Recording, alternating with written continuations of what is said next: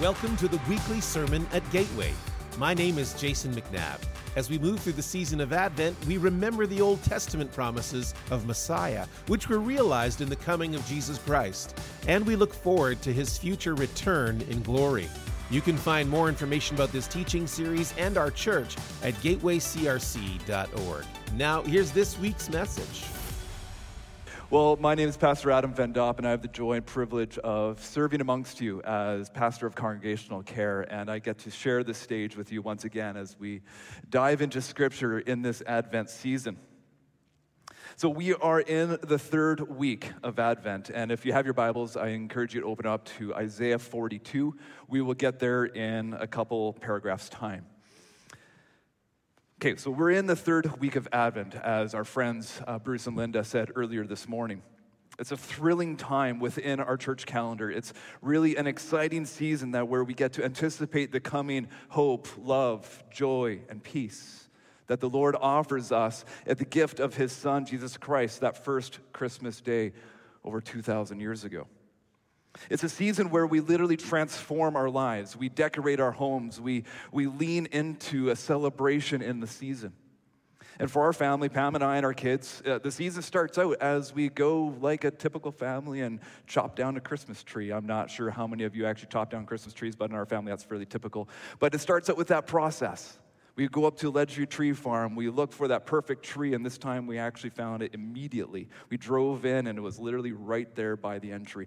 We stood there, we chopped it down, we eventually brought it home, set it up in the living room, moved the chair aside. Later on that night, we put up the Christmas lights, we put on the ornaments, we put away the boxes, and we got to take in the spectacle in the middle of our living room. And we felt joy. We felt happiness. We felt that coziness as the home came to be this decorated piece of work. I was in Starbucks a couple weeks ago, last week, where I took notice again that this great retail giant, they even do the same thing. They pause their store, they transform it to celebrate Christmas. This massive retail giant, they change over their cups with Christmas trees, stars, snowflakes, and ornaments. Well, I recognize they're not necessarily recognizing the gift of the Savior, but they're still pausing at this time in the calendar year to say, let's celebrate, let's take joy. This isn't even making mention of the baking, the dinners, the gatherings, the parties, and the gifts that are sure to follow in this wonderful Christmas season. Now, if you're not getting the sense of it yet, I've always loved the Christmas season. I really have. Just about everything the season has to offer, I really, really enjoy. And being a parent, I think, has heightened that sense of joy that we can have in this Christmas season, as well as we see the delight and the joy in our children's eyes as we give them presents, as we see them get presents from grandparents and all the such. And it's just really neat to see their eyes open up so wide as they receive these gifts. They open up the gift, and with surprise and joy, they take in all that they got. And it's the newest Lego set, it's the book they've always wanted, it's a new pair of headphones, or it's a new pair of socks, which really actually does give me great joy. And so in this season, it can be easy to feel joy, can't it? I really feel that it can. But yet, as Pastor Justin prayed, it might not. It can be an exceedingly trying time.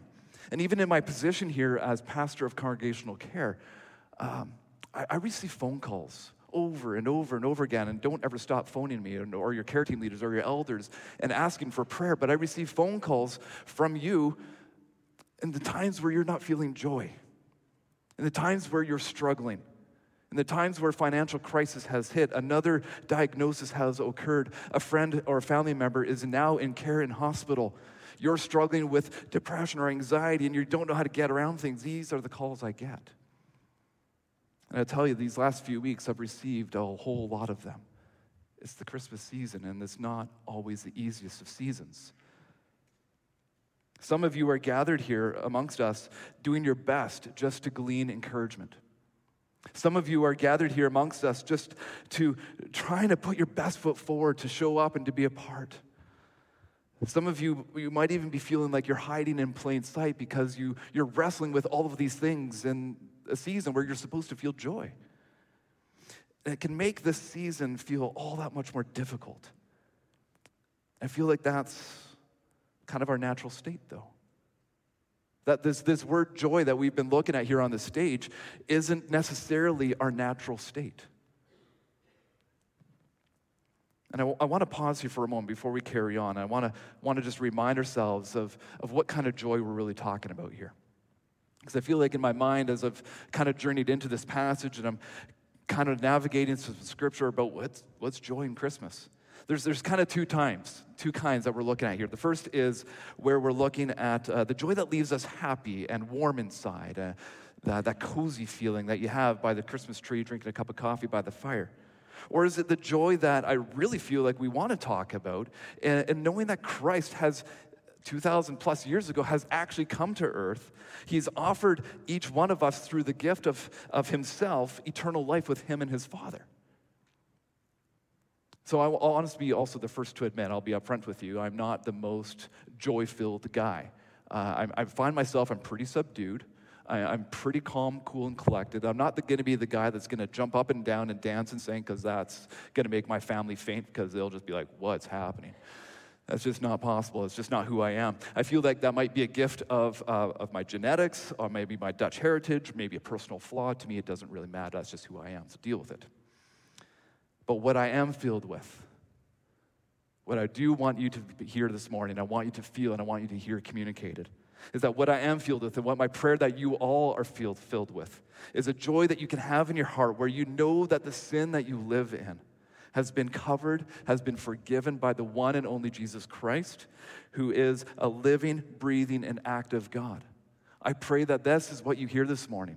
Not that I need you to go from these places, from these walls, and go into this world dancing and singing and jumping up and down and cheering woohoo all day long. That's not what I'm asking of you. What I'm asking of you this morning is to encounter this Christ, this person that is Jesus Christ, who came and ushered in this element of joy in the season. And so for the last year, we've been getting to know the nation of the Israelites.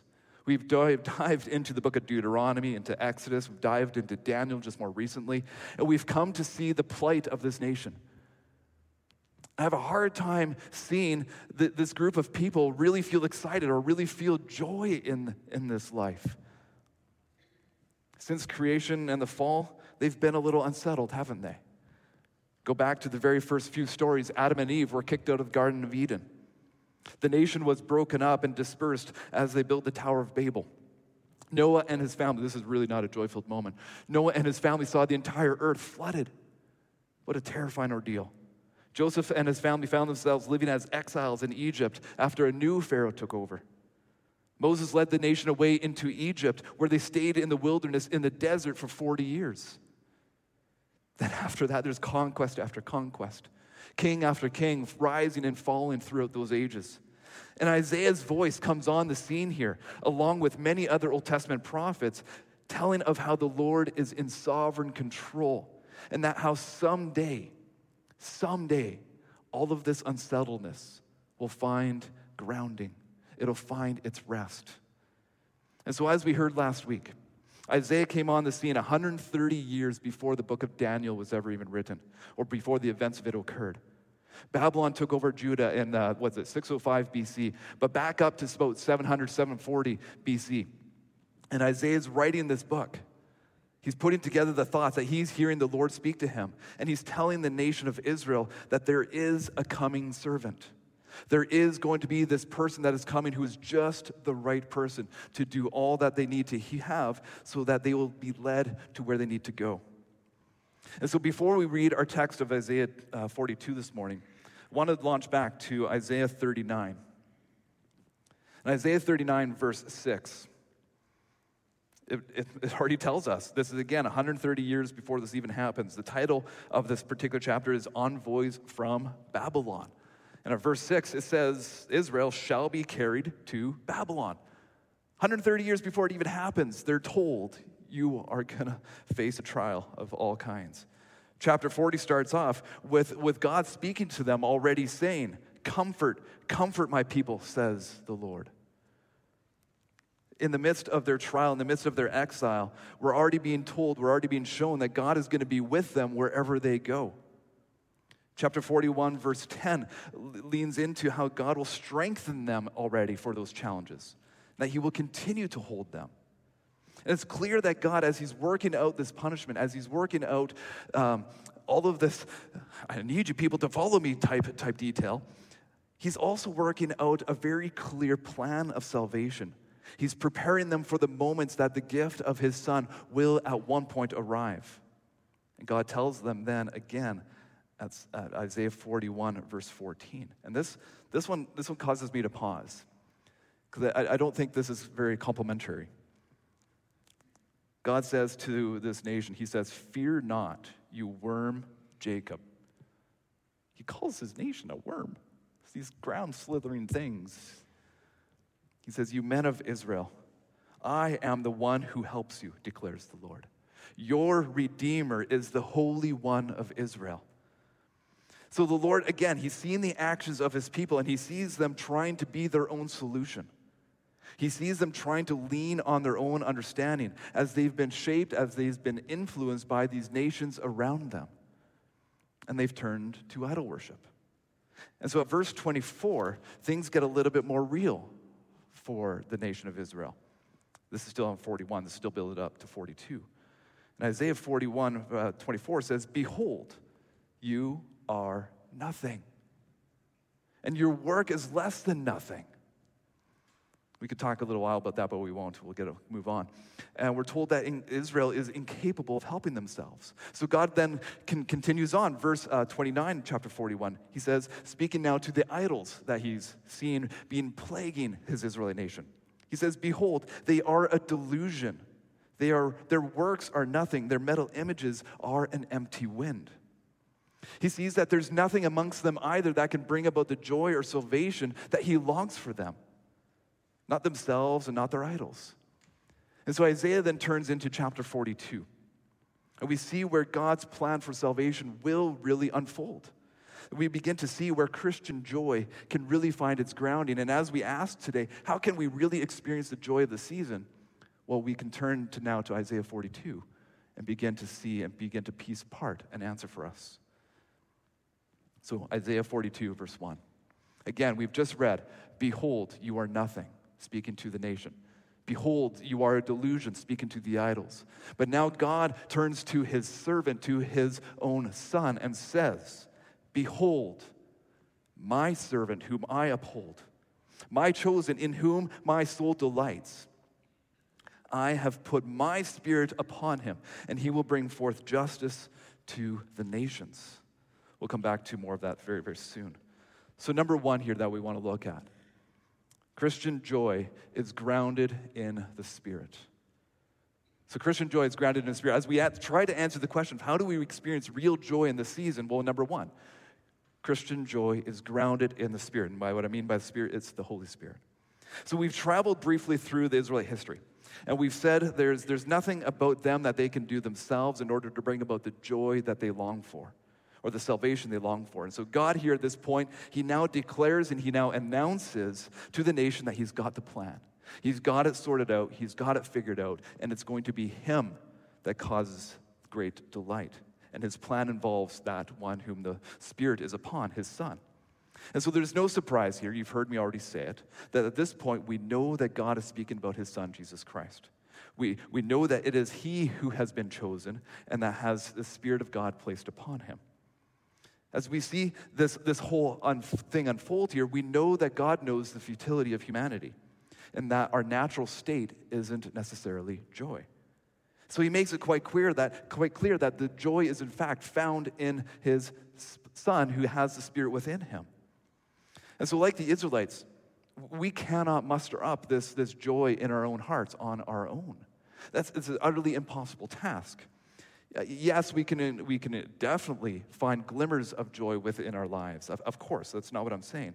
So we set up our Christmas trees, we hang our wreaths, we sing the Christmas carols, we wrap the gifts, we give gifts, and we exchange them. However, we have to recognize that what we're talking about here is that Christian joy that we have in our hearts is only there because the Holy Spirit has placed it there. And it's up to us now to choose to say, yeah, I'm going to lean into that now. I'm going to do all that I can so that I'm going to strive to live in that direction. And so I love how the Apostle Paul, I think he knows all of this as he's right now writing to his friends in Galatia. And he writes to them about the gifts of the Spirit, and he talks to them about how to walk in the Spirit. And this is also 750 years later than when Isaiah is writing. And he says in verse 16 of chapter 5, he says, "But I say, walk by the Spirit, and you will not gratify the desires of the flesh. For the desires of the flesh are against the Spirit, and the desires of the Spirit are against the flesh. For these two things, they're opposed to each other, and they keep you from doing the things you want to do."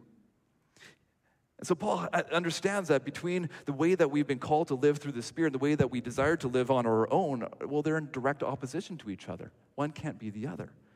And so he goes on to outline a variety of things that are not born of the Spirit, but that they're born out of our flesh, out of our broken and fallen nature. At verse 19, chapter 5, he says, "Now the works of flesh are evident: sexual immorality, impurity, sensuality, idolatry, sorcery, enmity, strife, jealousy, fits of anger, rivalries, dissensions, divisions, envy, drunkenness, orgies, and all the things like this. I warn you, as I've warned you before, that those who do such things will not inherit the kingdom of God."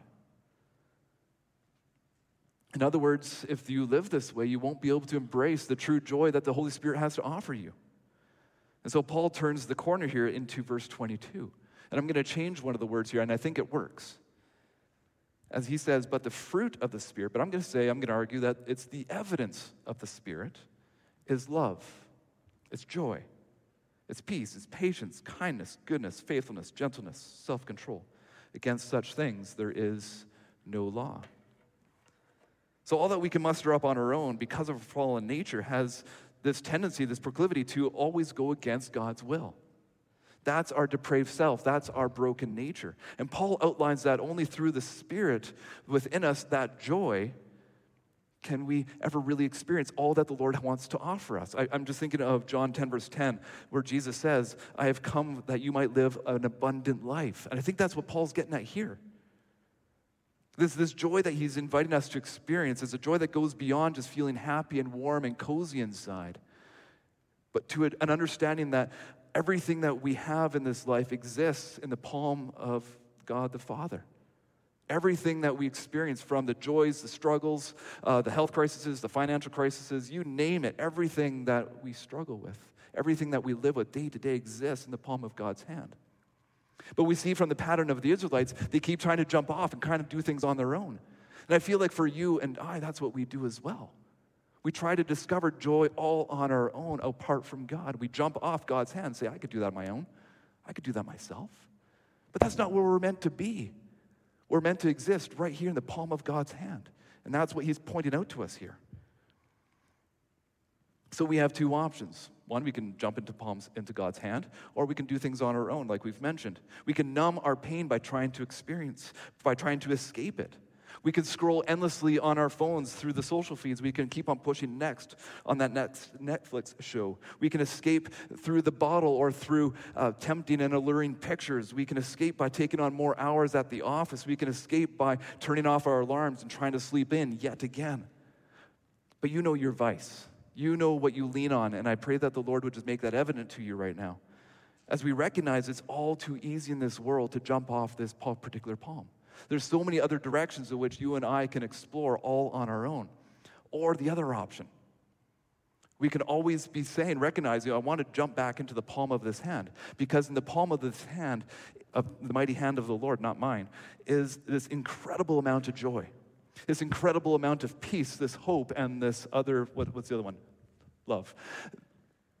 I can read, I promise. All of that exists right here in God's mighty right hand. And so we can choose to say, "Lord, I want to jump back into that. Give me more of that." And there's always going to be more that the Lord has to offer us in the way of these 4 words. There's always going to be more. And then we need to choose to embrace it, to reframe our posture, and to then look for the good in our lives, and to change our language in order to say to this world, "Yes, I want to live this way." So I want to pause here again. I want to ask you a question. And I pray that you would feel some of it in your heart. The question is, how many of us are willing to walk away from these numbing activities? How many of us are willing to walk away from trying to jump off this mighty hand of God and run towards the joy that he has to offer us? How many of us are even willing to recognize that we try to jump off this hand as opposed to trying our best to stay within it? Let's keep reading Isaiah 42. Next up, verse 2. He will not cry aloud or lift up his voice or make it heard in the street. A bruised reed he will not break, a faintly burning wick he will not quench. He will faithfully bring forth justice. So number 2, and how do we experience Christian joy in a season of Advent or in life in general, is that we recognize that Christian joy is grounded in hope. So as we look at these 2 verses next, we get the sense of what a loving and caring and compassionate person that Christ is going to be, about how his ministry is going to look here on earth. Now I want you to think of the last thing that you really wanted. The last thing that you were striving for, that last thing that you really hoped was going to be on your birthday table or underneath the Christmas tree. And you got it, perhaps. And then you felt all this joy, you felt all this happiness until you didn't. Because there's always another thing, because there's the next thing that you wanted. That's just how this life works. And if you ask my wife, that's probably one of my greatest vices. There's always something more that I want. I'm a tool guy, I'm a bike guy. There's always going to be another thing. There's always going to be another project. There's always going to be. But that joy doesn't last. We have this internal longing that I want to recognize this morning, that we're built with, that we're designed for, to seek what joy really can be in our lives. But we need to recognize that things of this earth are not going to fill that internal longing that we've got. And I've had to come to terms with that myself, and it's a process that I'm probably always going to be coming to terms with. Recognizing that a new tool or a longer bike ride isn't going to just fulfill all of my fancies, all of those internal longings. They're going to help me find meaning here, absolutely. But they're not going to do good anything on their own. And so what Isaiah is telling us is that the servant to come is going to minister to that very brokenness that we have in our hearts, to that very internal desire that we have in our hearts for something more. Again, like we've identified, like the Israelites, we keep on turning to ourselves and trying to jump off this hand all on our own. They've turned to idols and attached themselves to these things. But we need to recognize that, as Isaiah writes, a bruised reed he will not break, and a faintly burning wick he will not quench. We, you and I, we are those bruised reeds. We are that faintly burning wick. You see, these reeds that Isaiah was talking about, they would normally be used for basket weaving or for brick making. But when this reed is crushed, when it's bruised, when it's fallen apart, you can't do anything with it. So they just toss it out. They use it for fire. They use it for, compost. And we're told that the coming servant wouldn't see them as garbage. A bruised reed he will not break. We are those faintly burning wicks, these candles that they would have in their homes. As soon as they would get low, they'd be kind of flickery. They would just snuff them out and toss them out and get a new candle. Well, God says here, a faintly burning wick he will not quench. He's coming to restore these things. We are those bruised weeds. We are those faintly burning wicks. And God says to his servant, he won't snuff out those who are tired and weary. That he's going to enfold these very people, the ones who are tired, the ones who are weary, into his care. And he's going to say, I love you. I'm going to keep for you. I'm going to provide for you on my mighty righteous right hand. And so thinking again of the Israelites and the plight that they're going through, every leader that they've had and every leader that they will have will bruise them. They will leave them weary. And I think of Pharaoh from Exodus long, long ago when Pharaoh said, hey, you're making bricks, but I'm going to give you less material. Make more bricks. That sounded kind of bruising and tiresome, didn't it? Think of Nebuchadnezzar and his desire to cut into pieces all those people who wouldn't follow him. I think of just about every other king that Israel and Judah had. Just about every single one of them were evil in God's sight. These people of Israel, they were bruised. These people of Israel, they were weary. And my mind goes to think of what Matthew 11:28 says. Jesus invites you, come, you who are weary, those of you who are heavy laden, and you will find rest in me. And so these prophecies, they were meant to encourage these people, to help them retain hope, to help them find a joy in the one who had come to put an end to all of this restlessness. And they were told that there was a joy that they could retain. And so speaking of such joy, Luke tells us, as Pastor Jason's opened up our service earlier, Jesus Christ came. And there he was born in a stable. A bunch of stinky animals around and a bunch of other things going around in a stable that we probably don't want to talk too much about. But in the same region, Luke 2, verse 8, were shepherds out in the field, keeping watch over the flocks by night. And an angel of the Lord appeared to them, and the glory of the Lord shone around them, and they were filled with great fear. And the angel said to them, "Fear not, for behold, I bring you good news of great joy." Again, this was a moment that these shepherds, they weren't necessarily getting joy all on their own. It was brought to them. It was shared with them. It was said, "Enter into it with us. I will bring you good news of great joy, for this will be the joy of all the people. For unto you is born this day in the city of David a Savior who is Christ the Lord. And this will be a sign for you. You will find the baby wrapped in swaddling cloths, lying in a manger." And suddenly there with that angel was a multitude of heavenly hosts praising God, saying, "Glory to God in the highest, and on earth peace amongst those with whom he is pleased." We have to recognize that these shepherds, they weren't too different than the crowd that Isaiah was writing to. These shepherds, they had it pretty rough. Shepherds weren't necessarily loved, and simply by their profession, they were kept at a distance. No one liked them. Shepherding was of the lowest jobs. It was for the outcasts, it was for the forgotten. You might say that the shepherds were broken. You might say that the shepherds were bruised, that they were weary. And who does the angel appear to first? And what is their message? The angel says, "I bring you good news of great joy."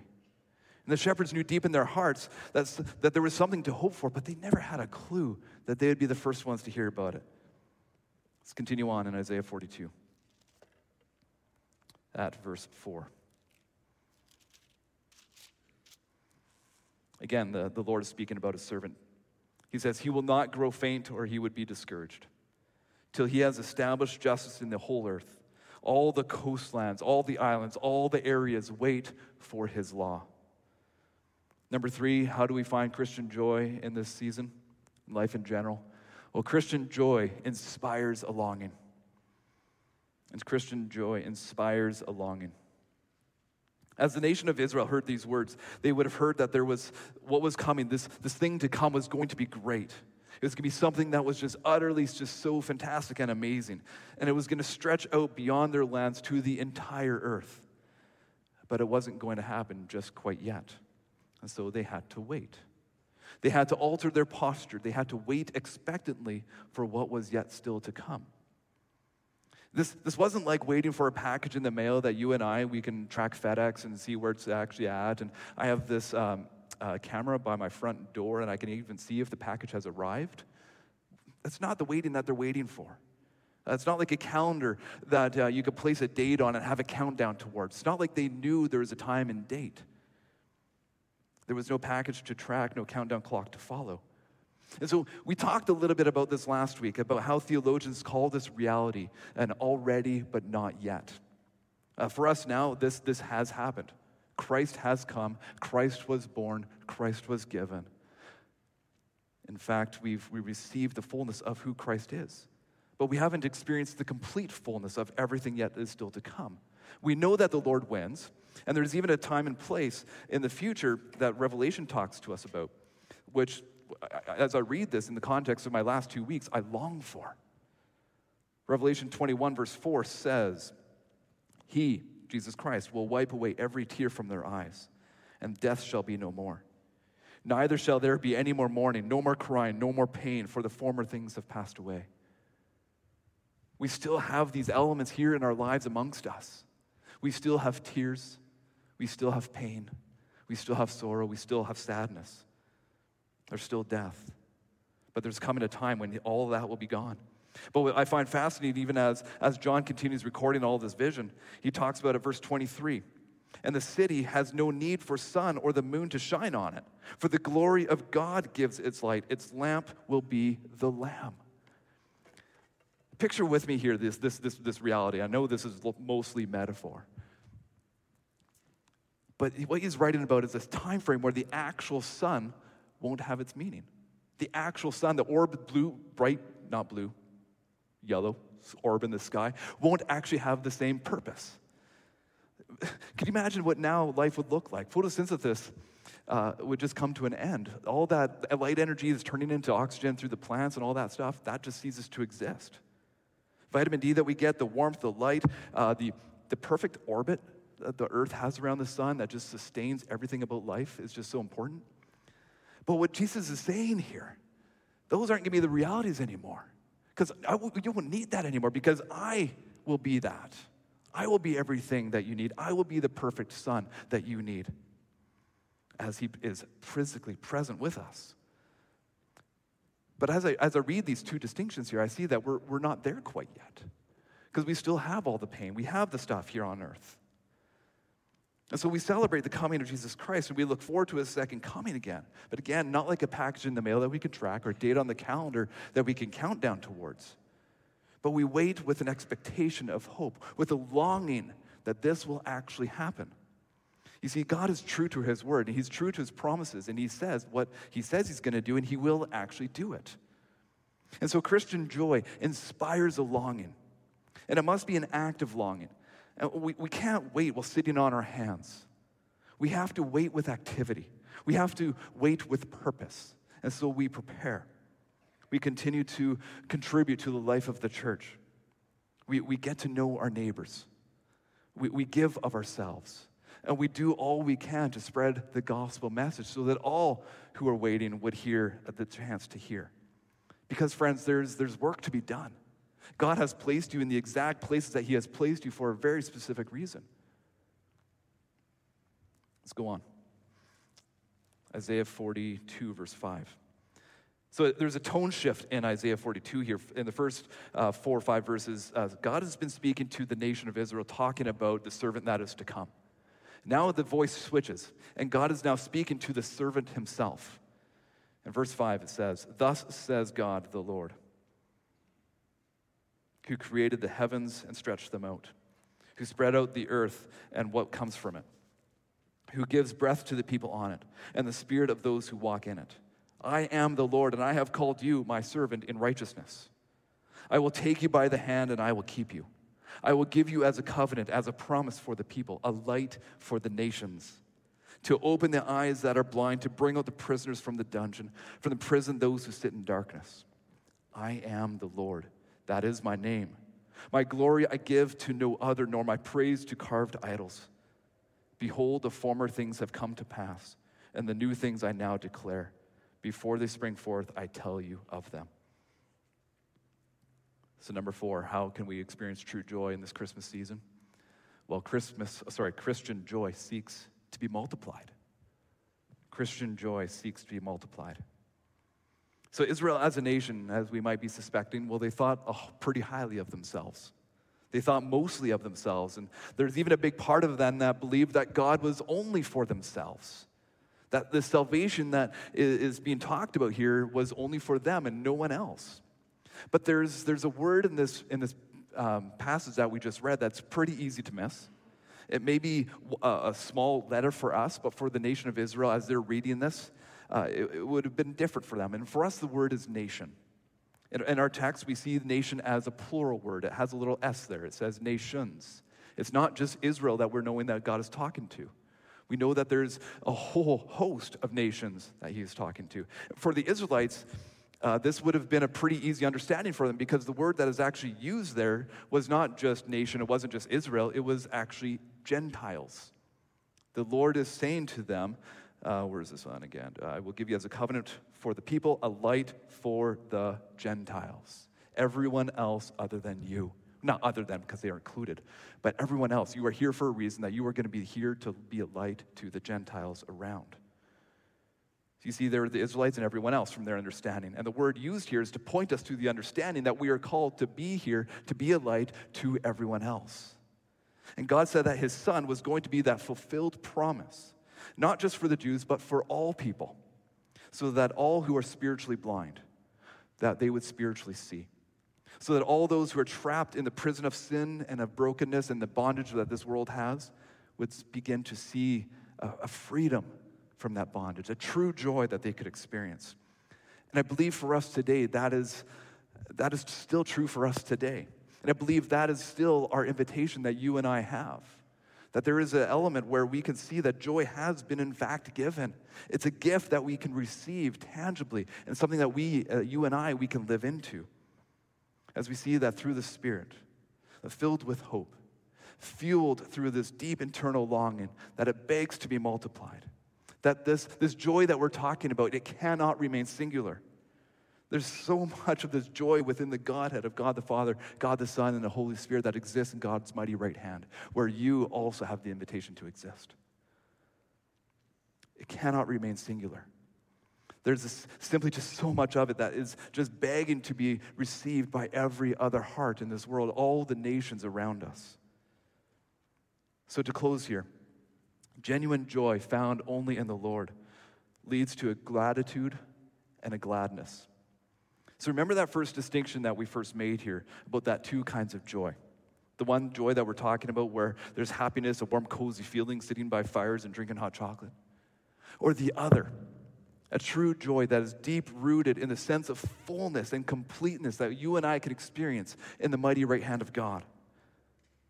Well, our relationship with the Lord can then influence, as we exist here, can influence all the other patterns around in life around us. So as we get to know the true reality of God's limitless joy, we can begin to see these glimpses with it in our daily lives. As we face struggles because of our Christian joy, we can rise above the challenges that we will have on a regular basis, as opposed to being swallowed up by them. I believe in a couple, right there in the next chapter, we hear, Isaiah 43, this is off the top of my head here. When you pass through the waters, I will be with you, and through the rivers, they will not overwhelm you. When you walk through the fire, you shall not be burned. There is going to be difficulties, God reminds us. But I'm with you, and I've got you. You're going to be mine. You won't be swallowed up by them. So final question I have for you. Is your life marked by joy of belonging to Christ Jesus, existing in this mighty right hand of God? Or are you scarred from trying to achieve a joy-filled life all on your own? Are you marked by a life of joy living in Christ? Or are you scarred in your life for trying to live a joy-filled life all on your own apart from Him? So I was talking with a friend earlier this week, and we were talking about living a life filled with joy, especially in a time frame where many find it difficult to fully embrace the season for one reason or another. It might be the first time without a loved one. It might be the first time with a new medical crisis. It might be a time frame where there's a financial worry. It might be the first time that you're celebrating Christmas away from a particular friend. The season can be difficult. But my friend put it this way, and to summarize our conversation and to summarize our time frame here this morning, he said, joy is the acceptance of who I am and what God has done for me. Say it again. Joy is the acceptance of who I am and what God has done for me. You've been listening to our latest message as we've been making our way through the season of Advent, focused on the coming of Jesus Christ. As always, you can find resources and information about this teaching series and more information about our church's ministry at gatewaycrc.org. I am Jason McNabb. Please join us next time on the Weekly Sermon at Gateway.